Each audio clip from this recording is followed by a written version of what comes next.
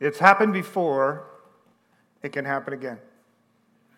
We've been talking in these weeks about revival and God grabbing a hold of individuals, the church, our nation, and the world, and bringing fresh transformation. Now, some of us in this room are old enough to remember what that clip was talking about, the Jesus movement. Others of us are like that director John Irwin just said, don't know anything about it. I'm not going to ask you for a raise of hands, but at the age that I am, I do recall that something was sort of stirring and moving in California, having lived in the Midwest at the time. And then I became sort of the recipient of some of that pouring out of that movement. And you were too. If you enjoy contemporary Christian music, I think I used to play Larry Norman and Randy Stonehill over and over again in my younger years. And then a lot of movement happened from that, not just with music, but in transformation of culture. They say that there's different awakenings that have happened in the United States of America. The first Great Awakening, which preceded the forming of the Constitution and the awakening that came in the northeastern part of the country, and then the Second Great Awakening that moved across different sectors. There's other awakenings, though, that have been described. One of those had to do with business prayer men's meeting in New York City and how that worked. But this idea that something happened in the 70s that was out of the normal in culture in our world is a recorded historical event, and some of you, maybe even more directly than music and other things, were impacted by that Jesus movement. And it is interesting that Time magazine, that was before a lot of the social media and everything, right? I mean, whatever was put on the cover of Time magazine was a pretty big deal. And the Jesus Revolution tag that they gave to that movement, the cover on June 21st of 1971, was a stark reminder that there was something beyond the ordinary that was happening. But if you look at the culture at that time, it was interesting. If you drop yourselves back into the 60s, in the 60s there was a lot of turmoil and confusion. There was a lot of bantering about ideas and changes that needed to be happening in our world. If you remember, that was during the years, the many, many years of the Vietnam War, and people were seeing their sons brought home in body bags from overseas. There was the drug culture that was rampantly starting to go about in the world. There was the sexual revolution and the feminist movement and some of these kinds of things. But then on the political front, you had the racial tension. There was the Civil Rights Act that had just come out. The young president, John Kennedy, was assassinated. In 1963, 5 years later, Martin Luther King was assassinated, and then Robert Kennedy that same year in 1968. It was during that time that Time magazine had another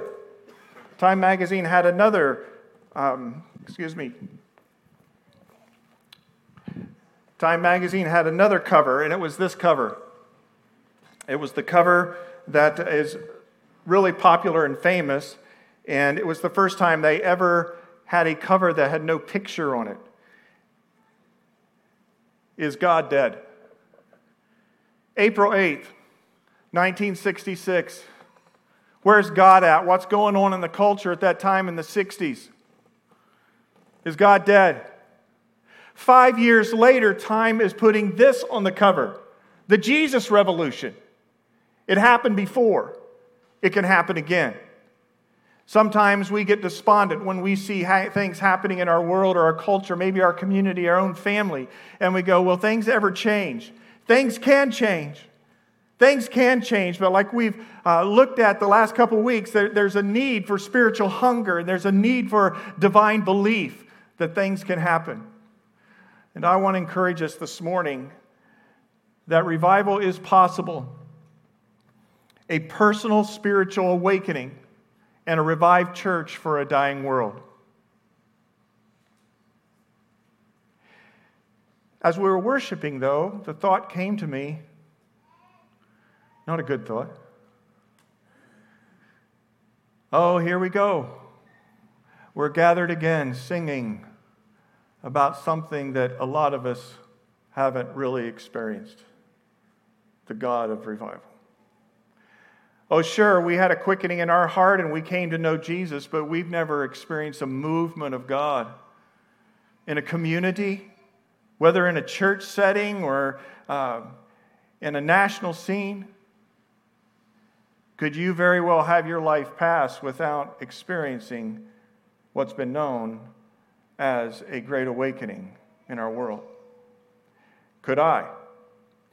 You know, it's interesting with the words revival and awakening, they're actually a little bit different. Revival has to do with restoring something that's dead coming to life. So revival is really a word for the church. The church needs to be revived. Because the reality is, we think sometimes our problems are in the White House, and God says, no, I believe the problems are in my house. And so revival is normally a term that's directed to the church. But then it spills over into an awakening, which happens with people and with society. And things are made right. One person said revival is when God gets so sick and tired of being misrepresented that he shows up himself. Do you want revival? Do we want revival? Are we hungry for revival? Or is it just another nice message series that's going by the wayside on a Sunday morning? My thought as we sang, talking about dry bones coming to life, and talked about that last week with Ezekiel and the vision of the dry bones. Do we really believe? Only you, Lord, you know if these dead bones can live. And then as we sang God of Revival, I'm like, okay, I sing about it, but have I ever been caught up in it? Ever been caught up in it?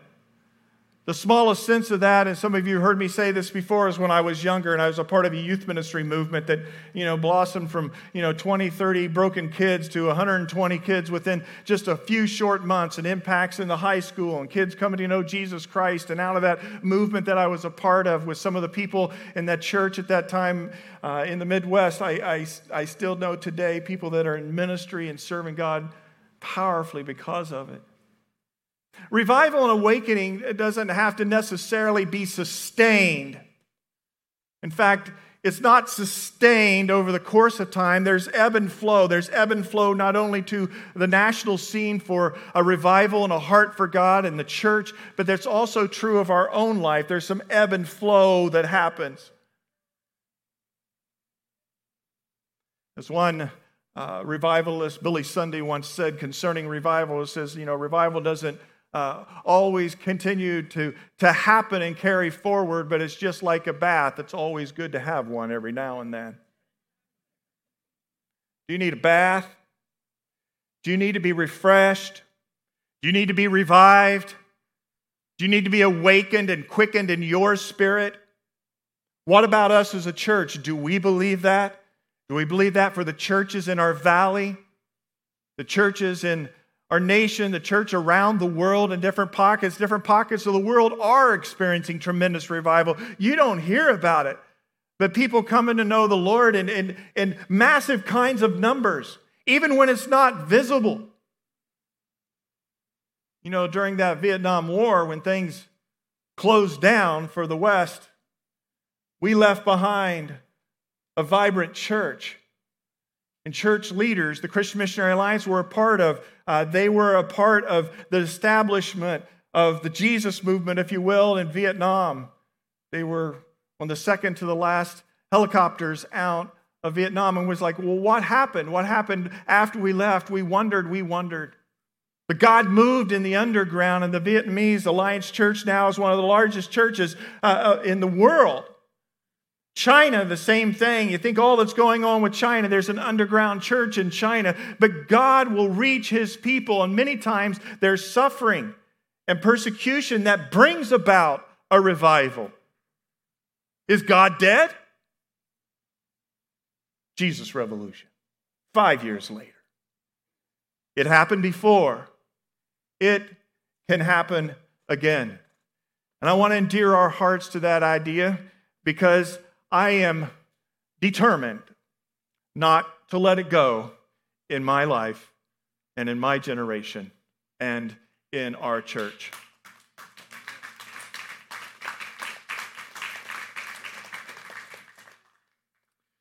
Some of you are familiar with some of the old-time revivalists or preachers that happened in our country. I'm a historian, especially of American church history, because if it happened before, I want to see it happen again. I want to know what happened, right?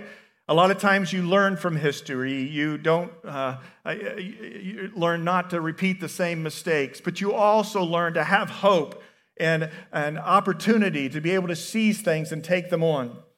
One of the preachers in days gone by was D.L. Moody, and he saw a revival of his own sort of happen in Chicagoland area and others, and he was a spark for many things. He had a contemporary by the name of R.A. Torrey.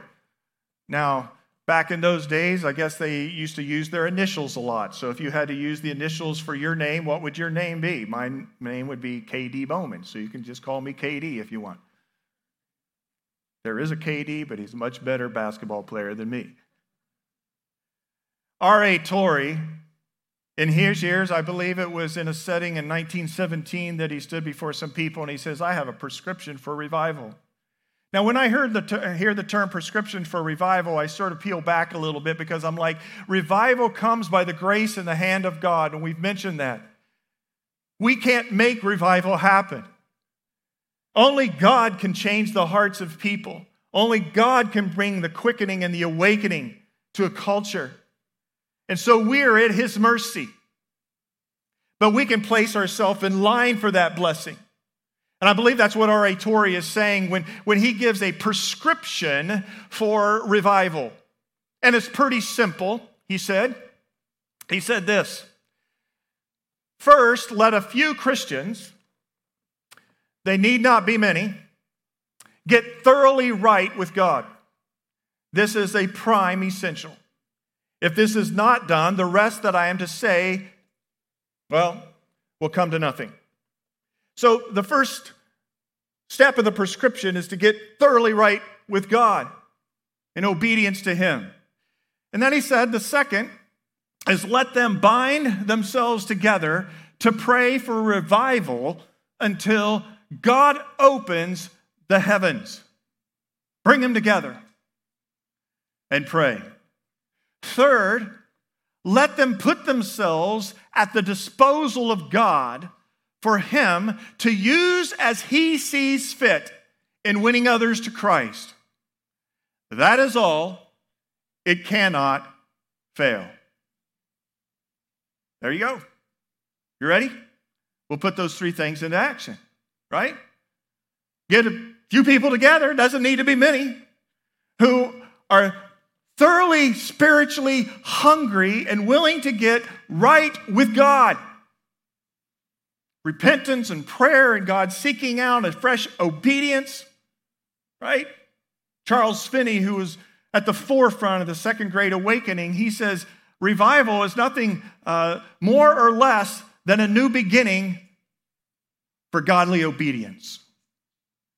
So you bring a few people together who get thoroughly right with God, and then you have them head to prayer to ask the God who is the one who can bring revival, that he would pour out his blessing upon them as a people, upon them as a church, upon them as a community, a valley, upon them as a nation, whatever it may be, that you would get a hunger to be right with God, but then you would take that energy and you would seek God.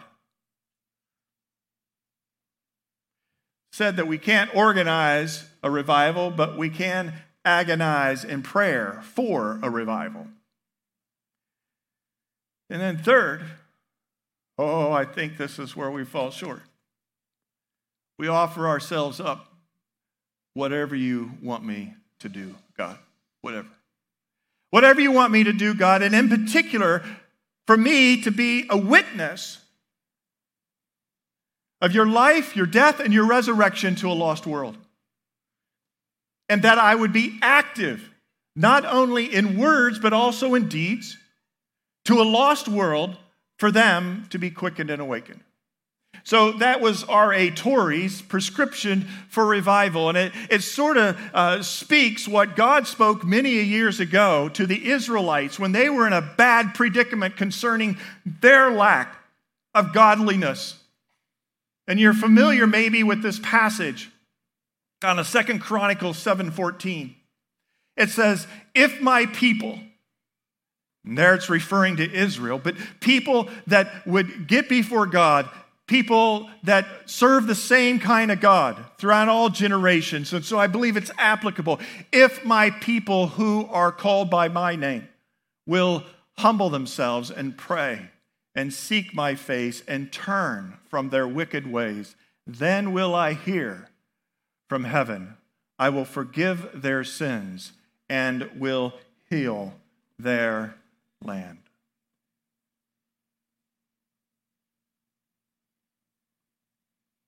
Shall we just stop and have a time around the prayer altars?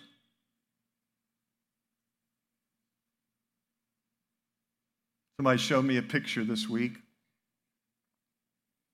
I need him to send it to me. Some of you know there's sort of like a homeschool co-op that operates and educates a lot of young people here during the week.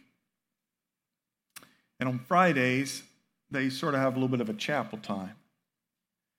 And the picture that I was shown was a picture of these altars filled with young elementary age kids kneeling and praying.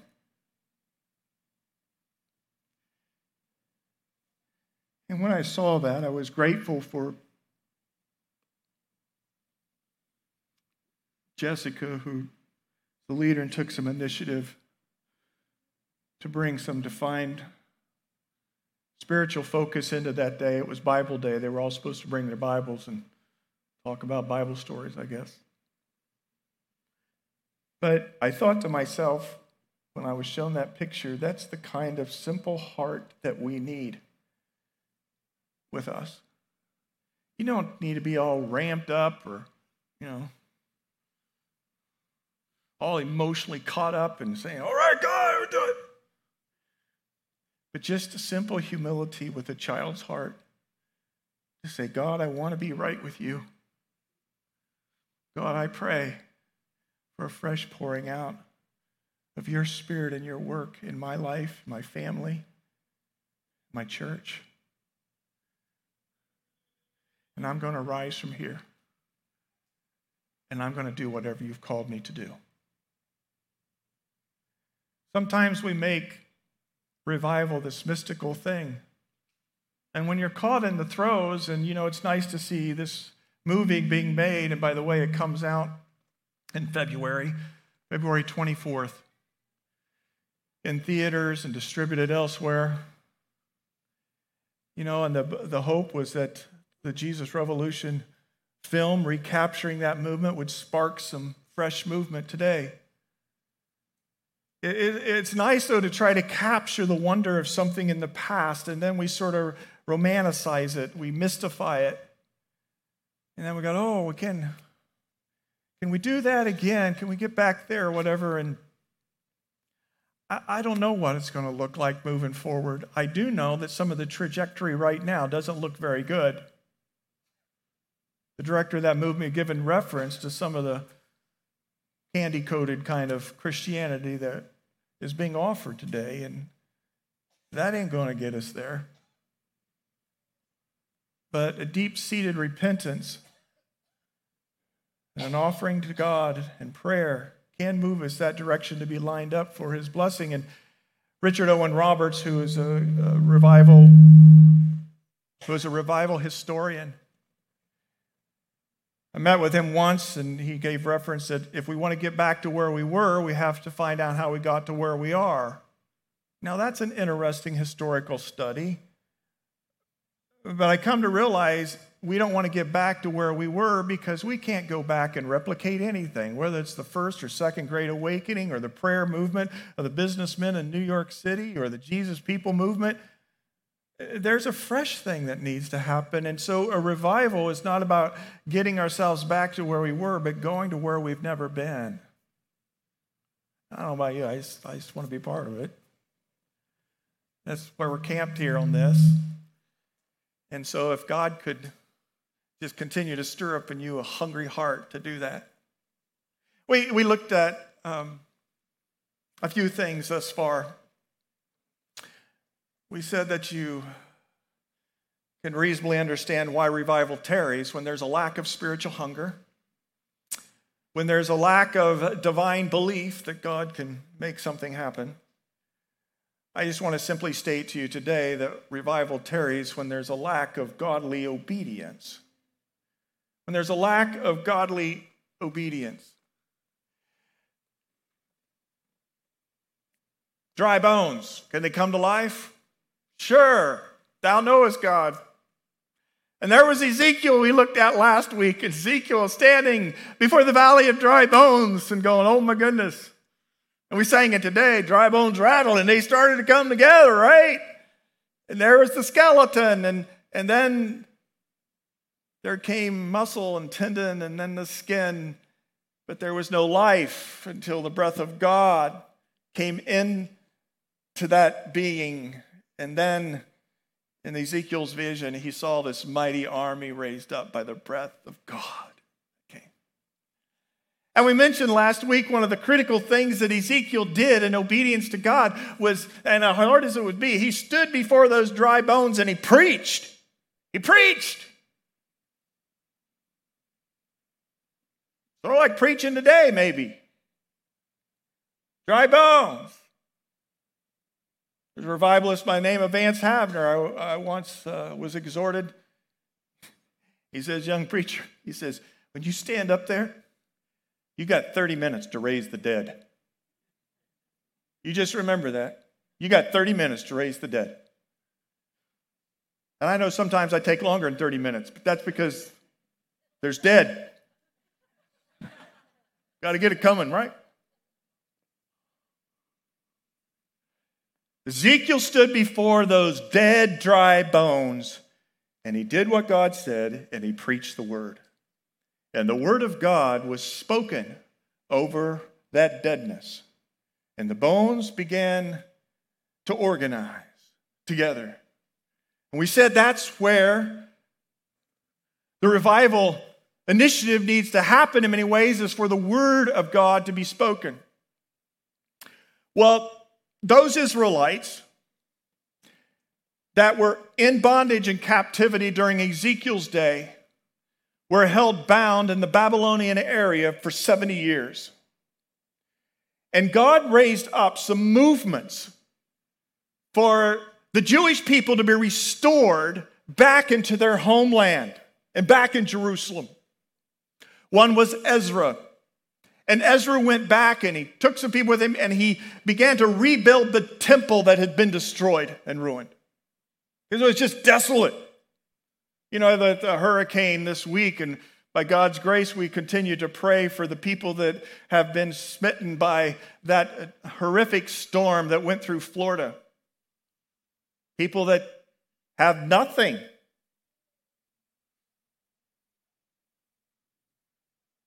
Desolate.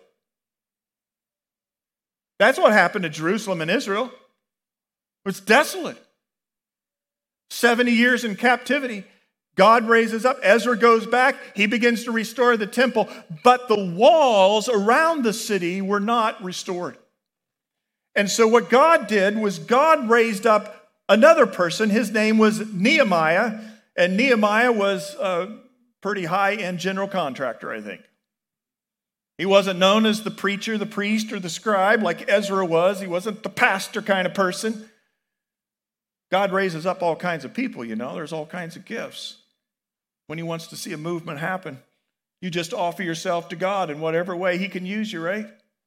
Well, what happened was there was a revival that came about by these two men, Nehemiah and Ezra, and it's recorded in God's word. And we, of course, don't have time to dig deep and embellish our way all the way through it, but Nehemiah went King Artaxerxes, and he was the cupbearer. And if he went at the wrong time or with the wrong request, he could be, commissioned to be killed, sentenced to be killed. And favor was granted to him.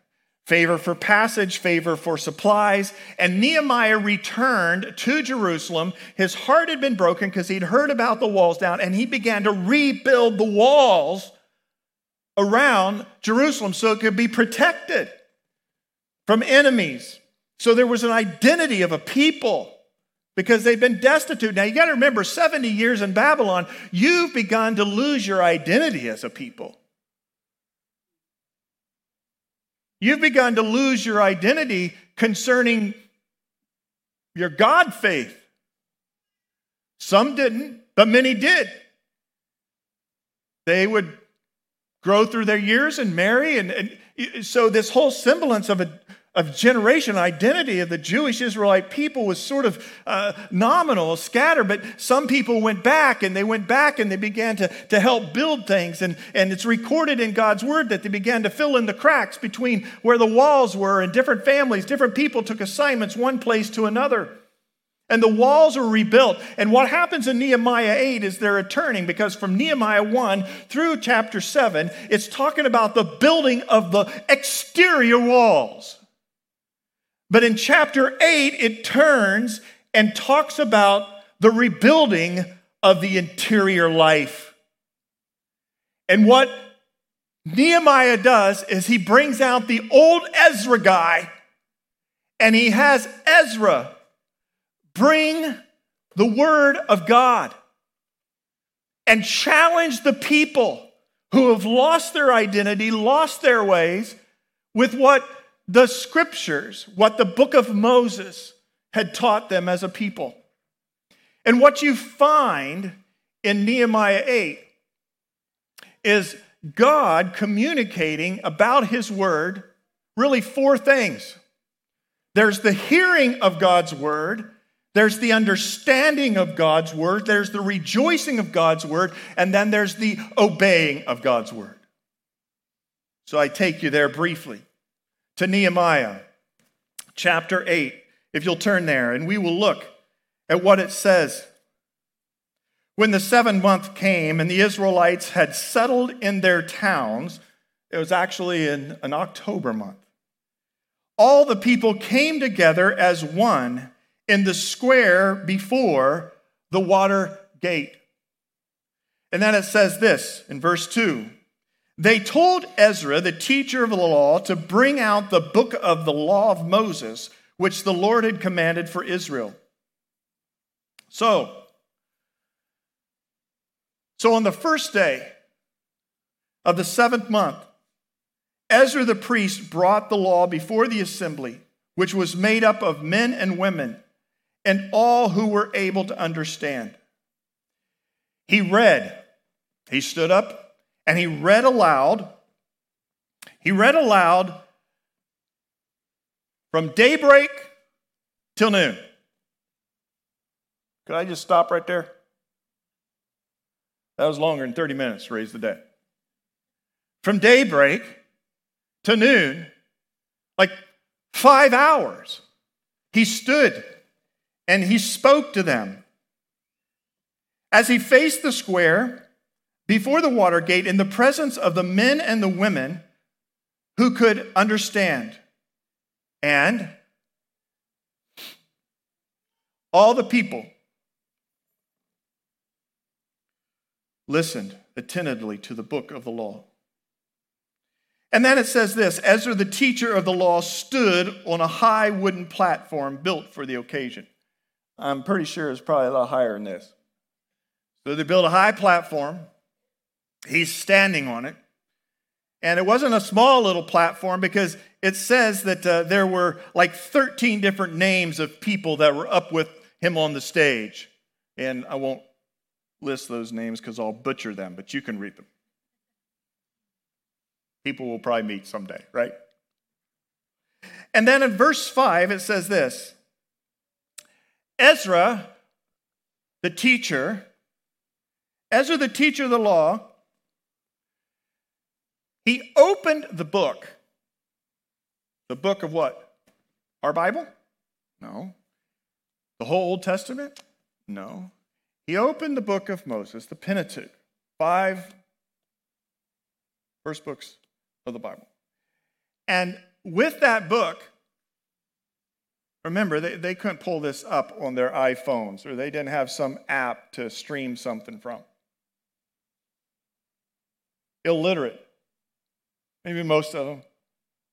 And so the idea of standing up and speaking the word of God over people was huge. And he would retell the story of the book of Moses so that they could get an identity back and that the walls of their interior life could be restored for who they were to be as a people.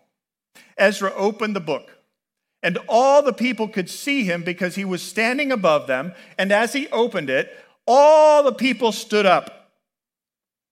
I won't have you do that. But a lot of times, I've seen where the reading of God's word in reverence, you stand in a church. Well, he had them stand. He had them stand, and remember, it wasn't just a nice little, 15, 20-minute worship block. It was daybreak till noon. They were standing. They were standing, and then it goes on and it says this, Ezra praised the Lord, the great God, and all the people lifted their hands and responded, and they said, Amen, amen.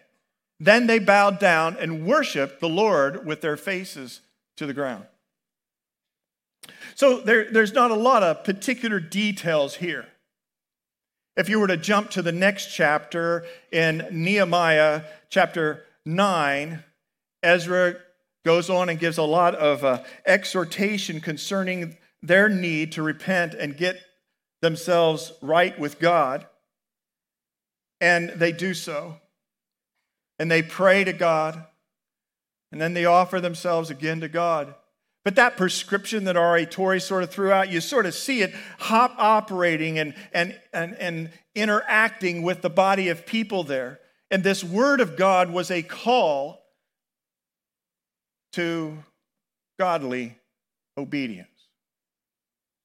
A call to godly obedience. Hearing the word. Understanding the word. Rejoicing over the word and their identity and what God had done and what he was now doing in their midst with this fresh, new sense of revival coming back from Babylonian captivity. And then obeying the word.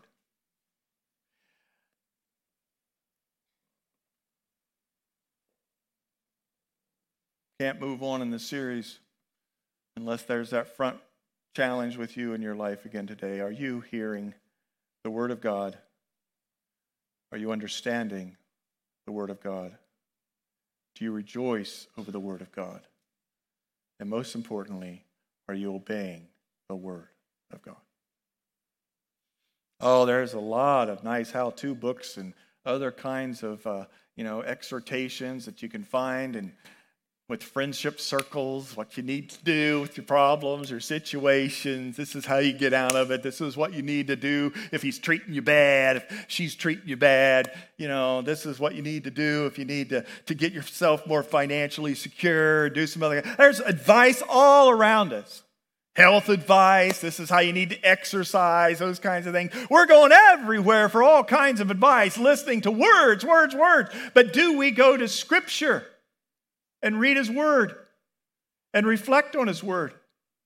Do we take it outside, sit in a patio chair, ask God, I'm now going to open, I'm going to read about you. I want you to speak into my life. Had the opportunity this week with Pastor Trey to do a podcast for the Alliance, and it was on spiritual warfare and deliverance ministry, and the question was asked by Michael, who's back here, and he said, hey, he says, you got any recommendations where to read at concerning spiritual warfare and deliverance work, that kind of thing? And I'm thinking, okay, this and that, and those podcasts, you never know what kind of question you're going to get thrown at you. And so I said, a little bit of the, and then I thought, the main thing is if we would just dig back into the Gospels and look at the ministry life that Jesus had, that he passed on to his disciples. He sent them out to tell people to repent, for the kingdom of God is at hand. And then he said, you need to heal the sick, cast out demons, take care of the poor.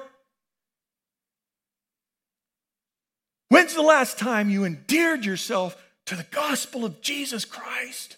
And then, plop, put yourself right in the middle of it.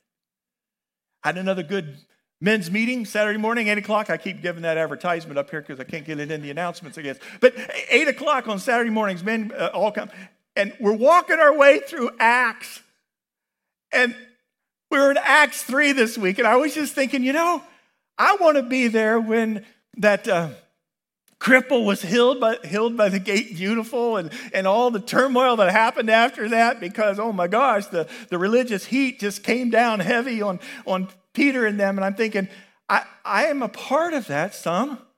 I just need to envision myself being plopped into the ongoing acts of the apostles, the ongoing acts of the disciples. I want to endear myself through the Word of God, to know Jesus, to envision myself there, to hear his commands to me. All those red letters, if you got a red letter edition, those are the words of Jesus, not only to the people during his time, they're words to you this week for your situation. Does the Word of God align your life? Are you hearing it? Are you seeking to understand it? Whether in a life group or a Bible study, whatever, and understand, and then to rejoice over it because of the hope that it brings. And then to just go and obey it. And many times with that whole obey thing, it's not sins of, commission that are problems. It's a lot of times it's a sin of omission. You know the difference? Commission is when you're committing something you shouldn't do. Omission is when you're, omitting something out of your life that should be a part of it. You're just sort of flipping through your Facebook page, your Instagram, and that kind of thing, and there's something comes just like, why don't I just take some time and flip on the YouVersion Bible app and read Scripture? Oh, I just sort of ignore that. Oh, this next person, you see what they're doing? See what they're doing? Now, what happens in that moment? And I'm not coming down on us as a heavy. I'm guilty of the same thing where I don't spend as much time in the Word as I probably should. But is their obedience to spending time in the Word rather than all the other words that are surrounding us in these days? And so that's my simple exhortation to you today. Take this book. If you don't have a good Bible, you come talk to me. I'll work it out somehow. Open the book. If you don't know where to go, ask some people where to go. The YouVersion, it's on a Bible app, free downloads. Millions and millions of people across the world. They have a Bible reading plan in that. There's other kinds of plans. Maybe you're a systematic person. You need to sort of have a structure. Maybe you're one of these people, I think I'll just read there today. I really don't care at this moment because most often we're not in the Word of God. But in Nehemiah, when Ezra stood up, he brought the Word. And that Word helped realign a lost people around the purposes of God, for them to have an identity and for them to serve God's purposes. And we are amiss if we think we can have revival without having the Word central. Why revival tarries? A lack of spiritual hunger, a lack of divine belief that God can raise the dead in our own weary souls, and a lack of godly obedience. Remember, Jesus had some pretty strong words for some churches in the book of Revelation. He talked about this church at Sardis. You have a reputation for being alive, that you're dead. Church at Laodicea, who was, I see so what's happening, but you're blind, you're naked, poor. One of those other churches was the church in Ephesus. And the church in Ephesus had some good affirming words. But it's probably the words Jesus spoke to the church at Ephesus that have penetrated me the most in all the years of my life trying to serve the Lord and being fully alive in Him and to His mission, as we say at the Awakening. And there are these words in Revelation 2, verse 4 and 5. It says this, "You have forsaken your first love. Remember the height from which you have fallen. Repent and do the things that you did at first. If you do not repent, I will come to you and remove your lampstand from its place. Your light will be gone." And so from that simple exhortation, words of Jesus, last book of the Bible, spoken through the Apostle John in the Revelation, there's three things. Remember, repent, and return. Remember, repent, and return. We said that maybe our heart cry should be these words, if they're not already. Lord, there must be more. Lord, there must be more. What's motivated that movie director to jump on this project of his life? There's got to be more than what we're offering the young generation today. And there is a generation that found it. Lord, there must be more. But maybe the cry today is, Lord, what would you have me to do? I'm going to invite Angela and the team to come back.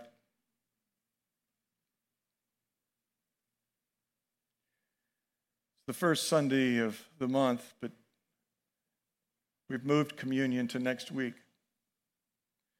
I believe there's a moment in time for you to answer that question. Which one? Well, either one. But the second question today, Lord, what would you have me to do? And what would you have me to do concerning your word? Hearing your word, understanding your word, rejoicing over your word, and obeying your word. I'm going to have her sing that song, God of Revival. And as we sing, I'm going to ask the ushers to take their place to receive the Lord's tithes and offerings and your connect cards. And if there's any response that you need to give on the back of what God's doing in your life, wanting spiritual growth or have a relationship with Jesus, you can do that. But as we sing this song, I want you to just give credence to the Holy Spirit speaking to you in these areas. If you need to come and pray at the front privately, that's fine.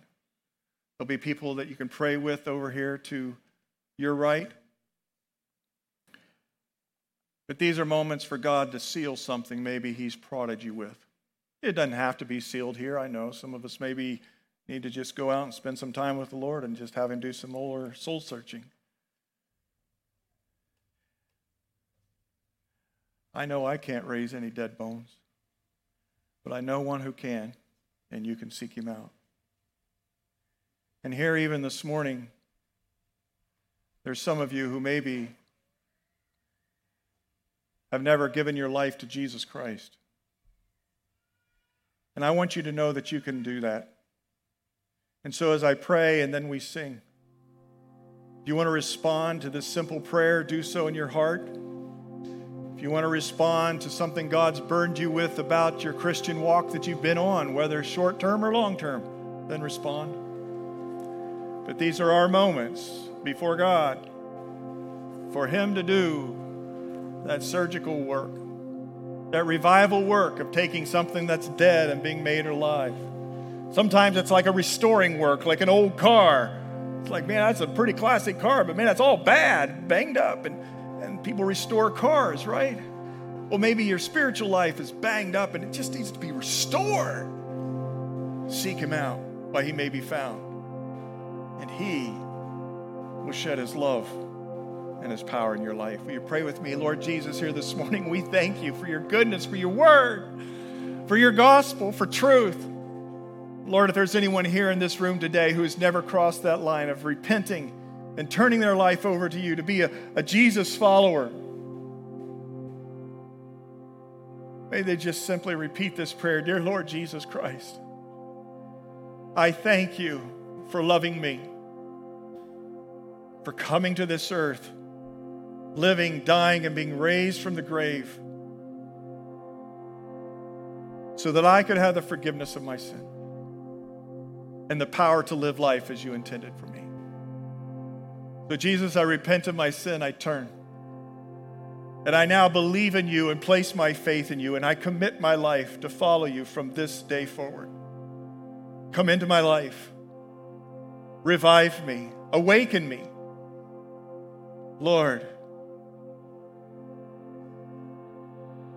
may I worship you all the days of my life till I see you face to face.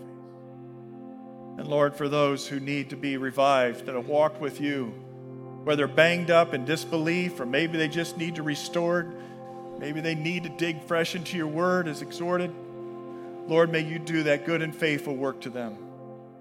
For you, God, are the God of revival, and we worship you with all of our heart, all of our mind, all of our soul, all of our strength.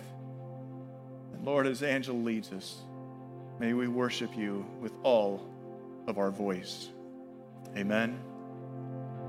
Will you stand with me? If you need to pray, pray.